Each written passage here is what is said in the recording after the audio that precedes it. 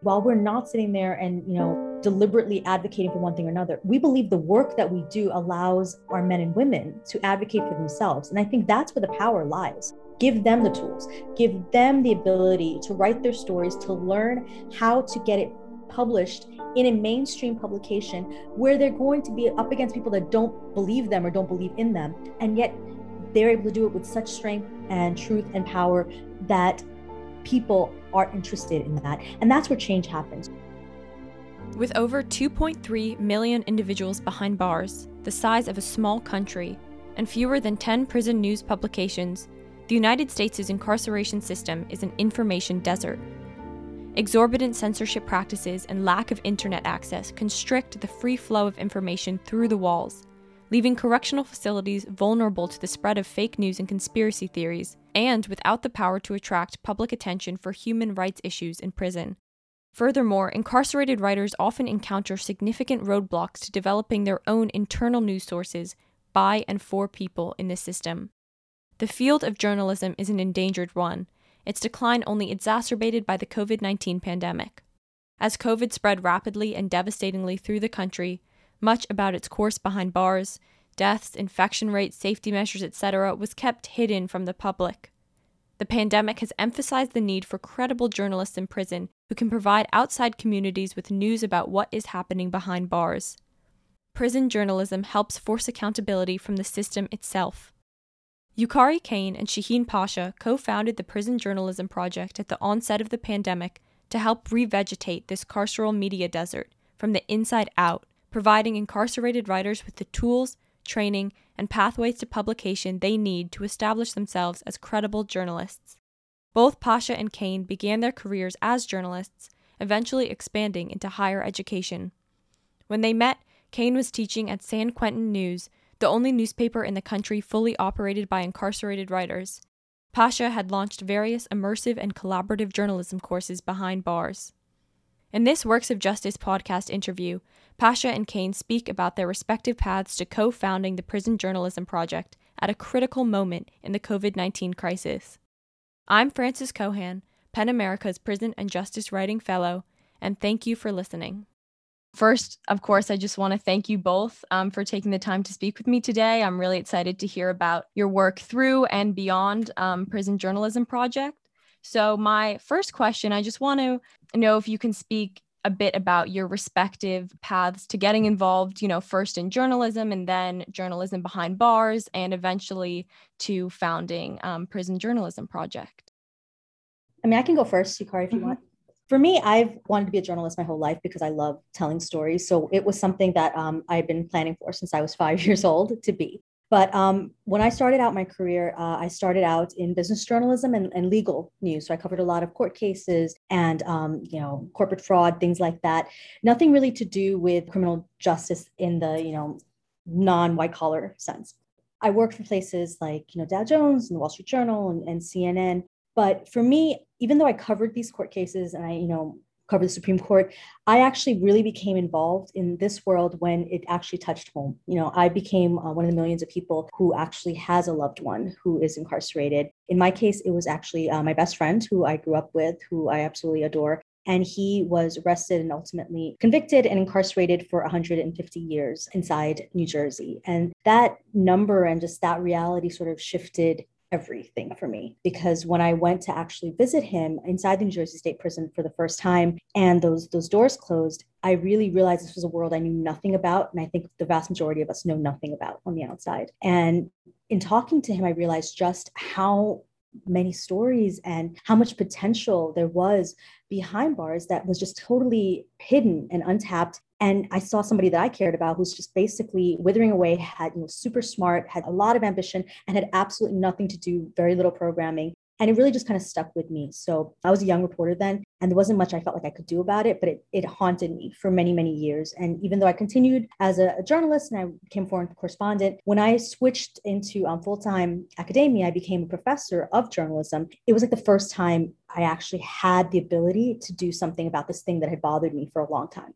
So I started volunteering inside of a local jail. And when I went to that local jail and asked them, hey, can I volunteer? They were really excited about it. They said, of course, we'd love to have you come teach, but what do you want to teach? And, I said, journalism, and everything shut down. It was an absolute no, because journalism has this very traditionally antagonistic relationship with the Department of Corrections.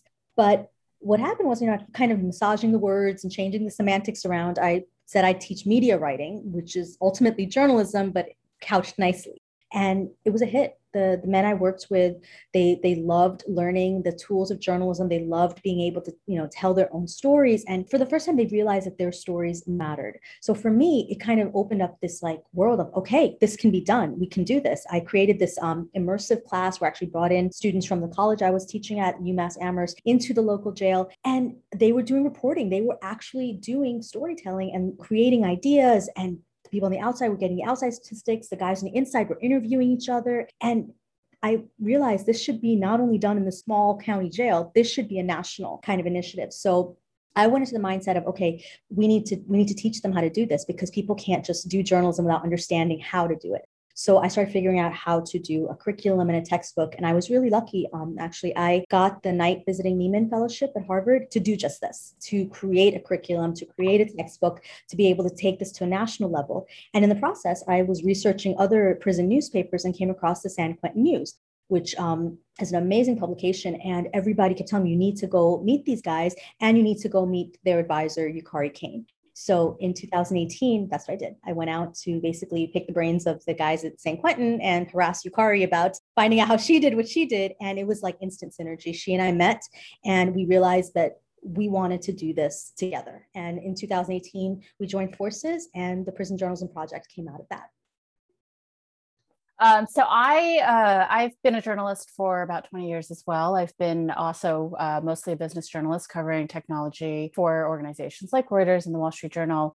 I grew up in the 80s, and I'm Japanese, and there was a lot of, US-Japan trade conflict. And I just saw a lot of misunderstandings all around. And so I wanted to become a journalist to help shed light and to tell stories in a deeper way, get beyond the surface.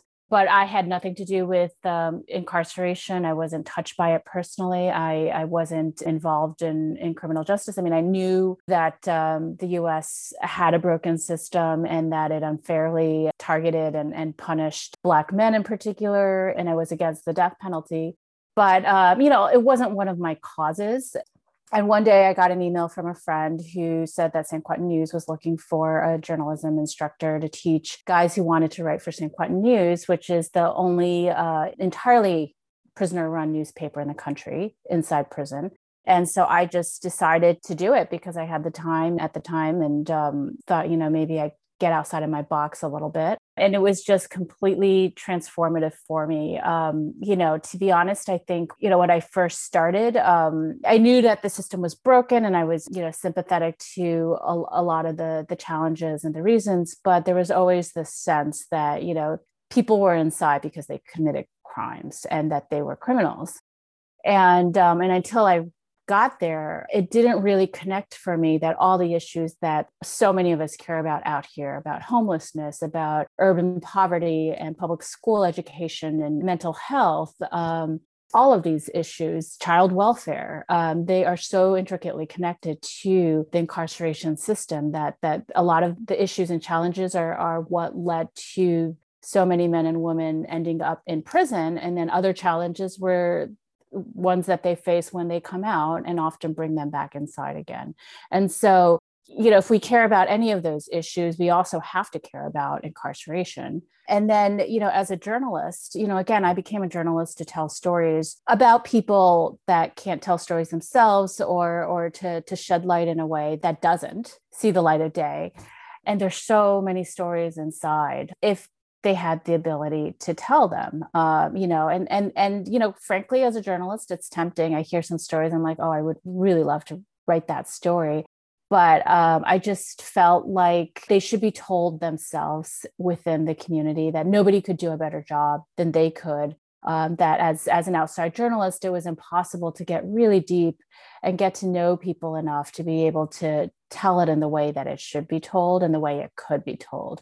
And so I just felt like my role in this space was to support, to edit, to help conceive and shape the story. And then also for us to be training our writers in the tools of journalism so they could tell the stories themselves. Thank you both so much. Those answers are really great. And it's cool to hear about how you sort of came from different but similar starting places and then found each other with Prison Journalism Project and at San Quentin News. And I am really interested particularly in the development of the curriculum and sort of the nitty gritty behind the scenes of Prison Journalism Project. Because obviously, if you go to your website, you see the great stories that you publish, journalism, but also poetry, sort of other things. But I'm curious about the other side, how you provide incarcerated writers with this training. So I'd love to hear you talk a little bit about how you develop and carry out the training and how you also sort of tailor this teaching to the particular difficulties of writing in prison. Both of us are actually still teaching behind bars. The pandemic hit, everything shut down, but we're still doing it. Yukari is with the Northwestern prison education program, so she's doing correspondence course. I'm teaching via Zoom inside one of the local county jails here in Pennsylvania. When we think about education, we realize that we're working with a population that has varied backgrounds in terms of their educational attainment. So what we try to do is really sort of keep it straightforward. We're in the process of creating what we call PJPJ School, which is a correspondence-based course that relies on modules that break down the different elements of journalism, from lead writing to observational skills. One of the real advantages our men and women have is they're naturally very strong observers. And people don't realize just how much of journalism involves the ability to observe what's happening around you and constantly be aware of changing scenarios and staying on top of those things. And what we found is our writers are naturally good at that, just given the place they're at. So with these modules, we try to teach them how to take those observations and then write them in these, exercises and be able to kind of break down the process of, creating an inverted pyramid, understanding what information is the most important, how to separate your opinion, which is very difficult for everybody, but definitely inside, to separate opinion from just what you can factually verify, how to disperse a rumor. So these are some of the challenges that we do have inside. But this program, we're creating the PJP module. It's handout based. So we have an amazing group of volunteers that we're going to be tapping to be able to create some of these handouts. While that is under creation, we have been, for a while now, creating just basic tip sheets and primers and journalism primers that we send inside. So they're kind of like FAQs almost of the way journalism is done. So people understand what a lead is. People understand how to attribute. There's a style guide, so they understand how to do things. And we call it the PJP style guide because it's based on the AP, but there's also different elements that we've tailored to prison life and prison words. So these are things that every time one of our writers sends us something, definitely when it gets published, we acknowledge that publication and we send it back to them. And we include these handouts and we include these tip sheets.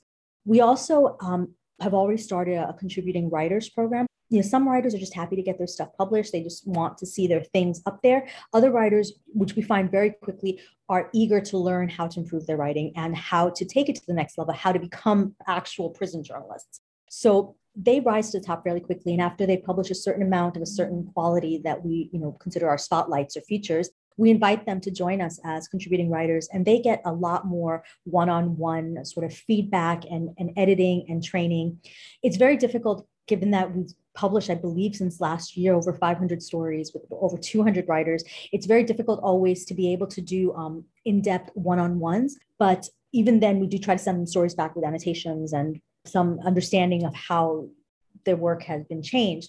But with our contributing writers, we do develop that relationship a little bit more closely. And they're honestly the first ones that we're going to be inviting to join us when the PJPJ School officially launches.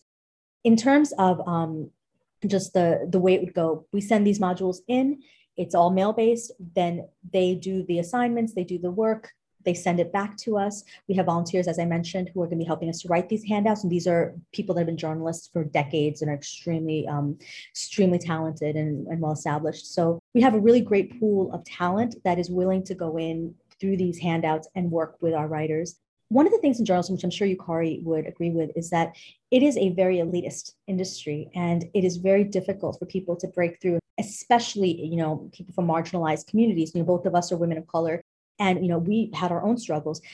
We were fortunate. We were in a newsroom. We were able to have mentors, people that were willing to work with us. So what we want to do through the PJPJ school and through the publishing side of the Prison Journalism Project is to kind of provide that mentorship and be able to help give those skill sets and help them to hone their writing skills a little bit better, to be able to take it to the next level. We see ourselves as a launching pad. The ultimate goal is for our writers to be trained enough that they can get their stuff published in mainstream publications. And we've already been really fortunate. A number of our contributing writers have been published in the Washington Post or the San Francisco Public Press or the Marshall Project. So we have a really great group that's already starting to benefit from the work we're doing inside.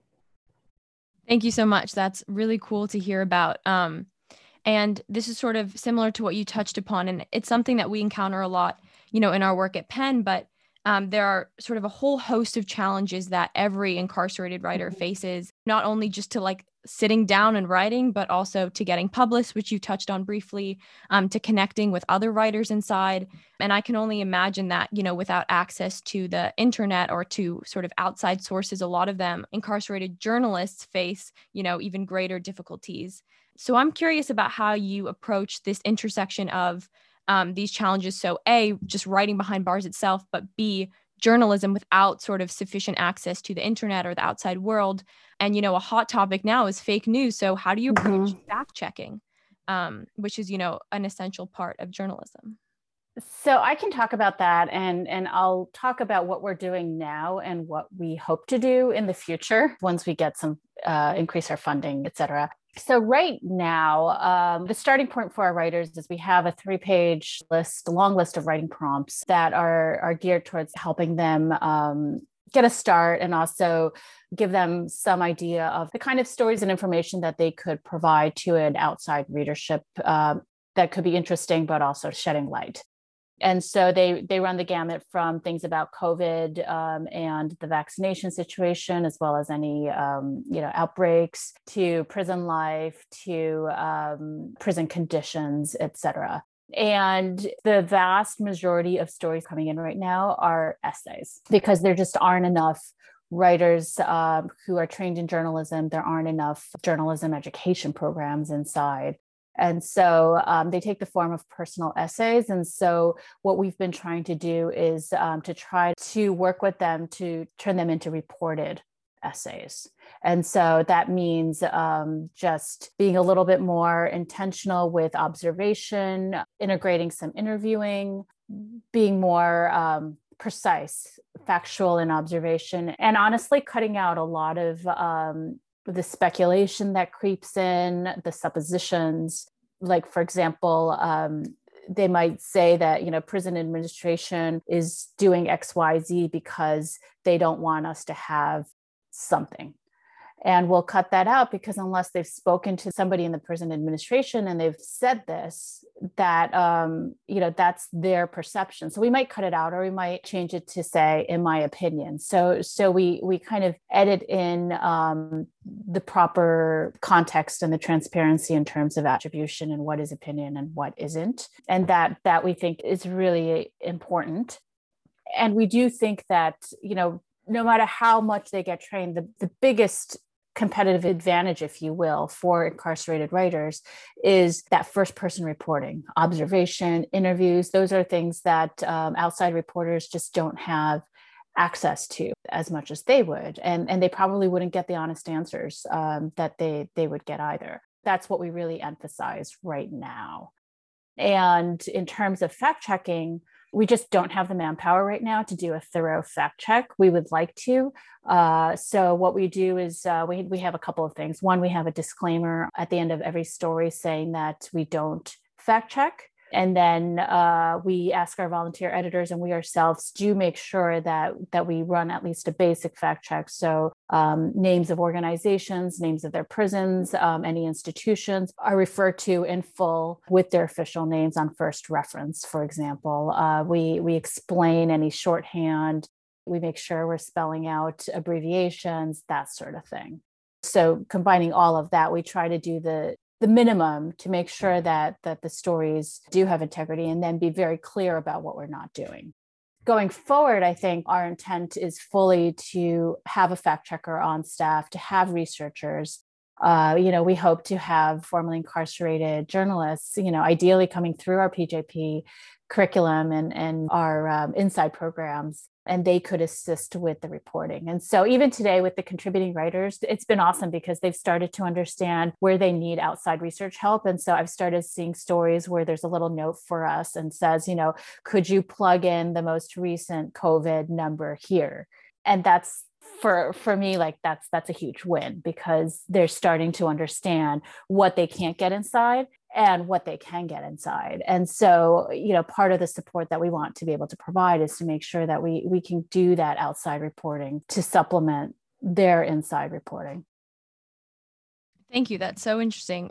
Earlier, Shaheen, in your first answer, you talked about, the antagonistic relationship that often exists between journalism and prison officials. And then you have both spoken about the constant back and forth of writing from the inside to the outside. And then Yukari, in your answer, you just spoke about like someone writing, the prison is doing such and such. And so obviously, each time writing goes back and forth, it's monitored by prison officials and there's opportunity for censorship. So I was curious if you've had any tensions. You spoke about this a little in the language of journalism versus sort of media, but if you've had tensions in this back and forth of the writing, and if so, how do you work around that? And then sort of building off that, something that we think about in our program a bit, but how do you, protect the writers from retribution, but also ensure that they can write freely? Yeah, I mean, that's a great question. We've been somewhat fortunate in the sense that because we're not going through an established kind of individual prison education program that falls under the educational portions of the prison, it's much more directly interactive with the incarcerated men and women through JPay or core links or through letters. So we haven't had anyone from an administration kind of officially shut down anything that we're trying to do inside, because we don't really go through them. We're kind of circumventing and going straight to the people inside. That being said, both of us are obviously teaching within established prison education programs as well. So there is some understanding of, having to play by the rules and, kind of explaining. For me, I can speak for myself, for me, kind of explaining that this is the work I'm doing, this is what I'm handing in. And so far, I haven't had any sort of pushback, any sort of major pushback. There might be some concern about, okay, well, how do you make sure they don't just tell lies or stuff like that? But, I haven't run into that. That being said, I have heard back from some of our writers that, sometimes they've had people inside their facilities comment on, well, you're certainly saying a lot now, or you're certainly writing a lot, or you have a big mouth, or things like that. So it's one of those things that we have tried to work with our writers and make sure that they're secure and they're safe. In terms of how to assure their safety, I don't think there's any way anybody on the outside can ensure somebody's safety. We've had discussions with our writers. We make sure that they understand what they're asking us to publish. We ourselves will not publish anything that we cannot verify, like accusations or things like that. But we do make sure that they're aware that there are always risks. And, a number of my writers have told us that what we feel is that we need to have agency. Everything has been taken away from us. We need to have the ability to make the decision of what we're willing to fight for. Others have said, what more can people take from me? So I think that remembering that they are men and women of agency inside and giving them the power to decide what they're comfortable writing about is part of how we view our relationship with our writers. I would just add one more thing is one of the areas that we've discussed internally is bylines.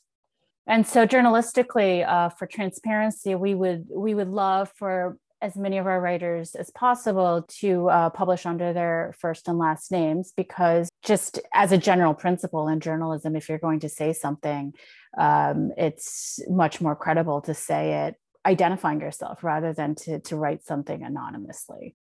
But we also recognize that our writers are writing in difficult conditions. And so what we've decided to do is we explain to them why we really encourage them to publish under their first and last names. But if they don't feel comfortable, then the second thing we would like to do is to be able to articulate why they're withholding their first or last name. trying to communicate via mail and JPay email can be difficult. And so if they do ask for their stories to be published anonymously or first name only, without a reason, we will still do that. And so, I think for us, the way we're dealing with many of these challenges is just that we are transparent. We try to be transparent about every decision we're making and being transparent about what we know and what we don't know. And so with the bylines, you'll see that it says this writer has asked for his name to be withheld. And the reason why we say that is because we want the reader to know that we know who they are. We don't publish any story by somebody who hasn't been verified, but we're also honoring their wishes as well in recognition of the challenging situation they're in. Thank you. Yeah, I hadn't really thought about that, how like even a pseudonym can sort of be interpreted differently in a journalism space. That's really interesting. I'm curious again about something you touched on earlier about sort of like the content of the writers. At PEN America, we talk a little bit about how there are disadvantages and advantages of using the term prison writing. And I'm curious about how you think about the content of prison journalism. So, does the content of the writing you receive concern issues primarily behind bars, or your writers sort of thinking and writing about issues beyond prison? That's an interesting one. And I think we're still thinking through it, and it's always evolving. We have had writers sending in stories that don't have anything to do with their situations or their environments. And I think we're at a place right now where, we are the Prison Journalism Project, and, we have to have focus. There's so many reasons to publish writing from inside, but our reason is that we want to support our writers so they can shed light from the inside about their own communities. And in doing so, we think they can shift the narrative about criminal justice and ultimately change the system, make it better. It's not, we don't do direct advocacy. We want to work in the same way that any good journalism works. We want to publish, and we want to empower and amplify their voices, ultimately to shed light about criminal justice. And quite frankly, I think if you're trying to pitch a story to an outside publication from an incarcerated writer, it's a hard sell. It wouldn't be transparent unless it was clear that they were writing from inside the walls. And I think the interest would be on how whatever they're writing about touches them personally. And so I think in that sense, in terms of what we want to do, we do work with them on stories about and around prison, but inclusive of all the challenges and experiences that led them there. And then with formerly incarcerated writers, the challenges of reentering and the joys too. Thank you. You touched in your answer briefly on advocacy. And I think, the line between writing or art and advocacy is, in this justice art space, definitely difficult to identify sometimes, and a lot of times to preserve. So I'm curious if you could speak a bit about, how you approach and maintain that distinction. So, if you receive a piece that writes about clear abuses in the system or situations that, might really call for advocacy, what do you do? Or if you receive a piece, I saw on your site that there are some pieces written by family members who have incarcerated loved ones. How do you sort of approach those scenarios? Yeah, it is a challenge because, we feel for people inside, we feel for the community, both those inside and those outside that are affected by it. But, as a journalistic organization, I think we have had to, from the beginning, kind of hold for us what Yukari and I are comfortable with is to, show we are here to tell the stories, to share what's happening inside and outside of those impacted. But we are doing it in a journalistic fashion and are not advocates. We do not advocate a certain cause. We don't advocate for individual writers and their cases. In fact, one of the guidelines that we have for our writers is that, we won't publish anything about a person's personal case, that they can't write pieces that are trying to retry their case in the media for us. That being said, we have had, writers that have talked about, different abuses or things that have happened to them inside. And even in those cases, we will ask them, do you have any sort of documentation that we can, share, that we can include? And in those cases they have shared it with us, and they have provided us with information to show where the complaints were, what the findings were. So things like that, we feel like you can absolutely highlight, and you should. I mean, part of our job as journalists is to show, what's hidden, but it has to be done in a responsible way so that you don't wind up, basically telling stories or rumors, right, that you can't sort of verify. So we're very careful with that. In terms of advocacy, while we're not sitting there and, deliberately advocating for one thing or another, we believe the work that we do allows our men and women to advocate for themselves. And I think that's where the power lies. I think for men and women incarcerated, they can have the tools to be able to tell their own stories, to be able to do it with nuance, to be able to do it with power, and to be able to then get that on a platform that is not necessarily just a niche platform that is only seen by people within that own community, but a wider platform of people that may not even agree with them. Right? That is where the power to change actually happens. So for us, our whole mission is to be able to give them the tools, give them the ability to write their stories, to learn how to get it published in a mainstream publication where they're going to be up against people that don't believe them or don't believe in them. And yet they're able to do it with such strength and truth and power that people are interested in that. And that's where change happens. What you need is people that may not have thought about it before suddenly becoming interested in the lives of people behind bars. And for people behind bars and people that are formerly incarcerated or incarceration impact to be the people at the front leading the change that we're going to see. So I think for us, what we consider our publication is a launching pad to be able to do that, to tell your stories. But as a publication, we make it very clear that we're not going to be advocating for any individual or cause, and we will publish different viewpoints. Some that, Yukari and I may not even agree with necessarily, as long as it's factually credible and that, we can give it a platform. Thank you. I really love that answer. And I think it is so powerful. Like, writing is itself a form of advocacy. It doesn't necessarily need to be distinct. So I think that is really great to sort of hear more specifically about. And so my last question, sort of thinking about looking forward, obviously you founded Prison Journalism Project during COVID. Just founding anything during a pandemic is challenging in itself. And then founding something during a pandemic that works with people behind bars sort of is another layer of difficulty. So I was sort of wondering if you could just touch briefly on what it was like to found this during a pandemic, and then also just how you see your work changing. You, again, touched a bit on this, but after the pandemic is over, and how you just see it sort of growing and maturing in the next, say, 5 years or so. Well, for us, I think, the pandemic was, I hate to use the word opportunity because it was such a bad situation, but it showed us a way that we can do our work effectively without going through official channels, because we were forced into the situation where we had no choice. Our only avenue was to work with our writers on an individual basis because all the programs were closed. And so it showed us a way to work and probably to reach writers who don't have programs. And so that has really shaped, I think, the way we're going to work going forward. Going forward, we'll want to work with the programs as well as they reboot again. I think, right now, a big component of the stories are pandemic related, whether it's about the vaccination rollout, the continued cases of infection and the conditions around that. I think for a while, just as every media organization is going to have their stories, we're going to have ours as well about programs coming back. What's that first visitation like after they haven't been able to see their families in person for a year?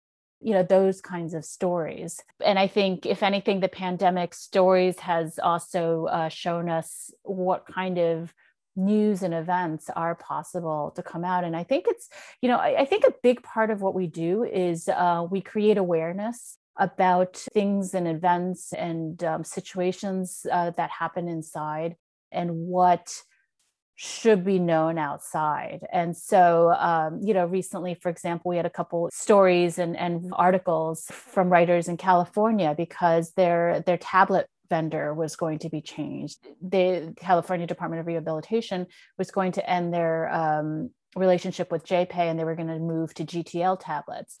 And so they wrote about what that meant. And so they're starting to think about what they want outside world to know, how they want things to be changed, and how they can add to that conversation. And so that's not going to change, 5 years down the line. I think we'd like to be doing meteor stories.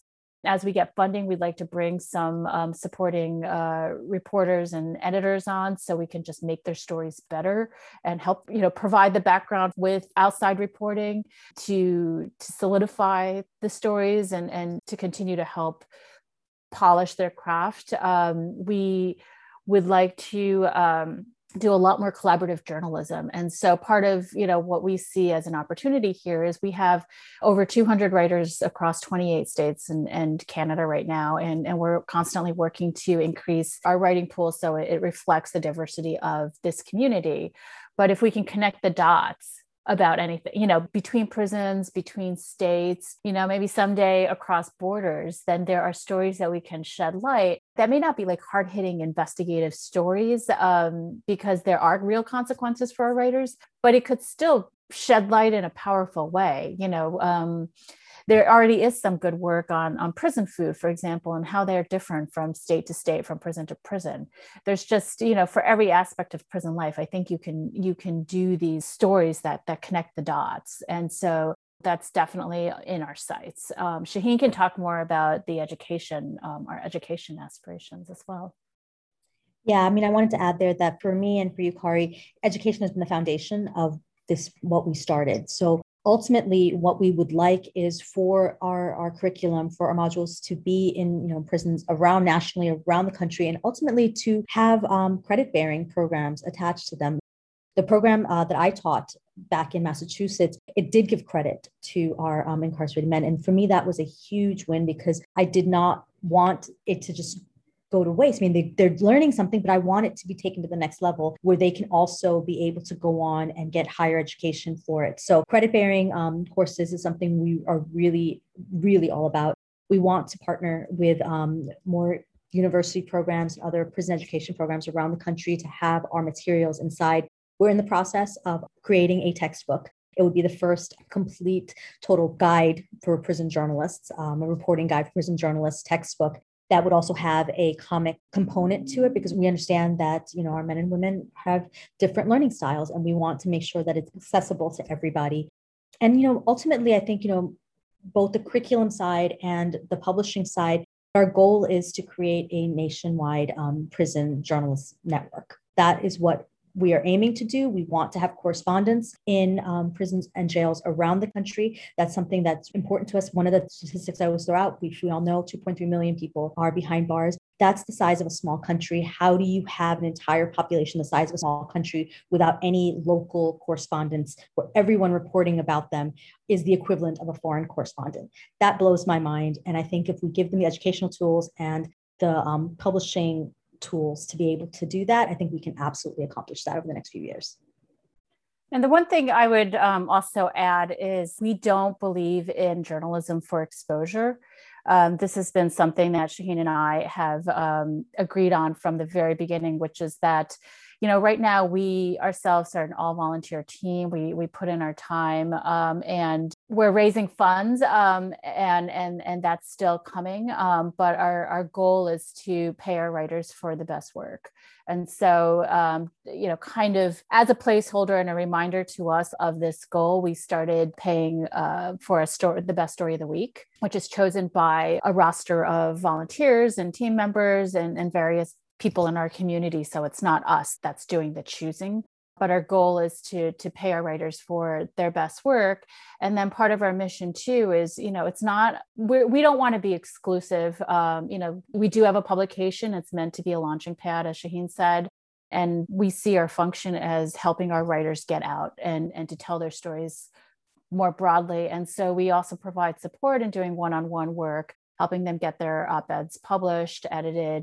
We help edit and work on pitches to publications and so forth. And those payments for that work goes entirely to the writer. we think it's really important that that's not how we get funded. That's whatever that payment is goes 100% to that writer. Thank you. Yeah, I mean, you talk about over 2 million incarcerated, and now a hot topic is, decline of local journalism and news deserts, and over 2 million in prison. That is a media desert and a news desert. So I think that the work you guys are doing is really awesome. And I'm just so happy that we get to feature you on this temperature check, and we get to feature in our dispatch from the inside, one of the pieces that's on your site. So thank you so much for taking the time to speak with me today. I really enjoyed learning more about your work, and thank you. Thank you. This podcast episode was written, hosted, and produced by myself, with guidance from Prison and Justice Writing Director Caits Meissner and Manager Robbie Pollock. We invite you to check out this Temperature Check's Dispatch from the Inside, which features one of the articles published in Prison Journalism Project's online publication. And don't forget to check out Prison Journalism Project's website, which has published nearly 500 articles, essays, poems, and multimedia stories by over 190 writers in 28 states at prisonjournalismproject.org.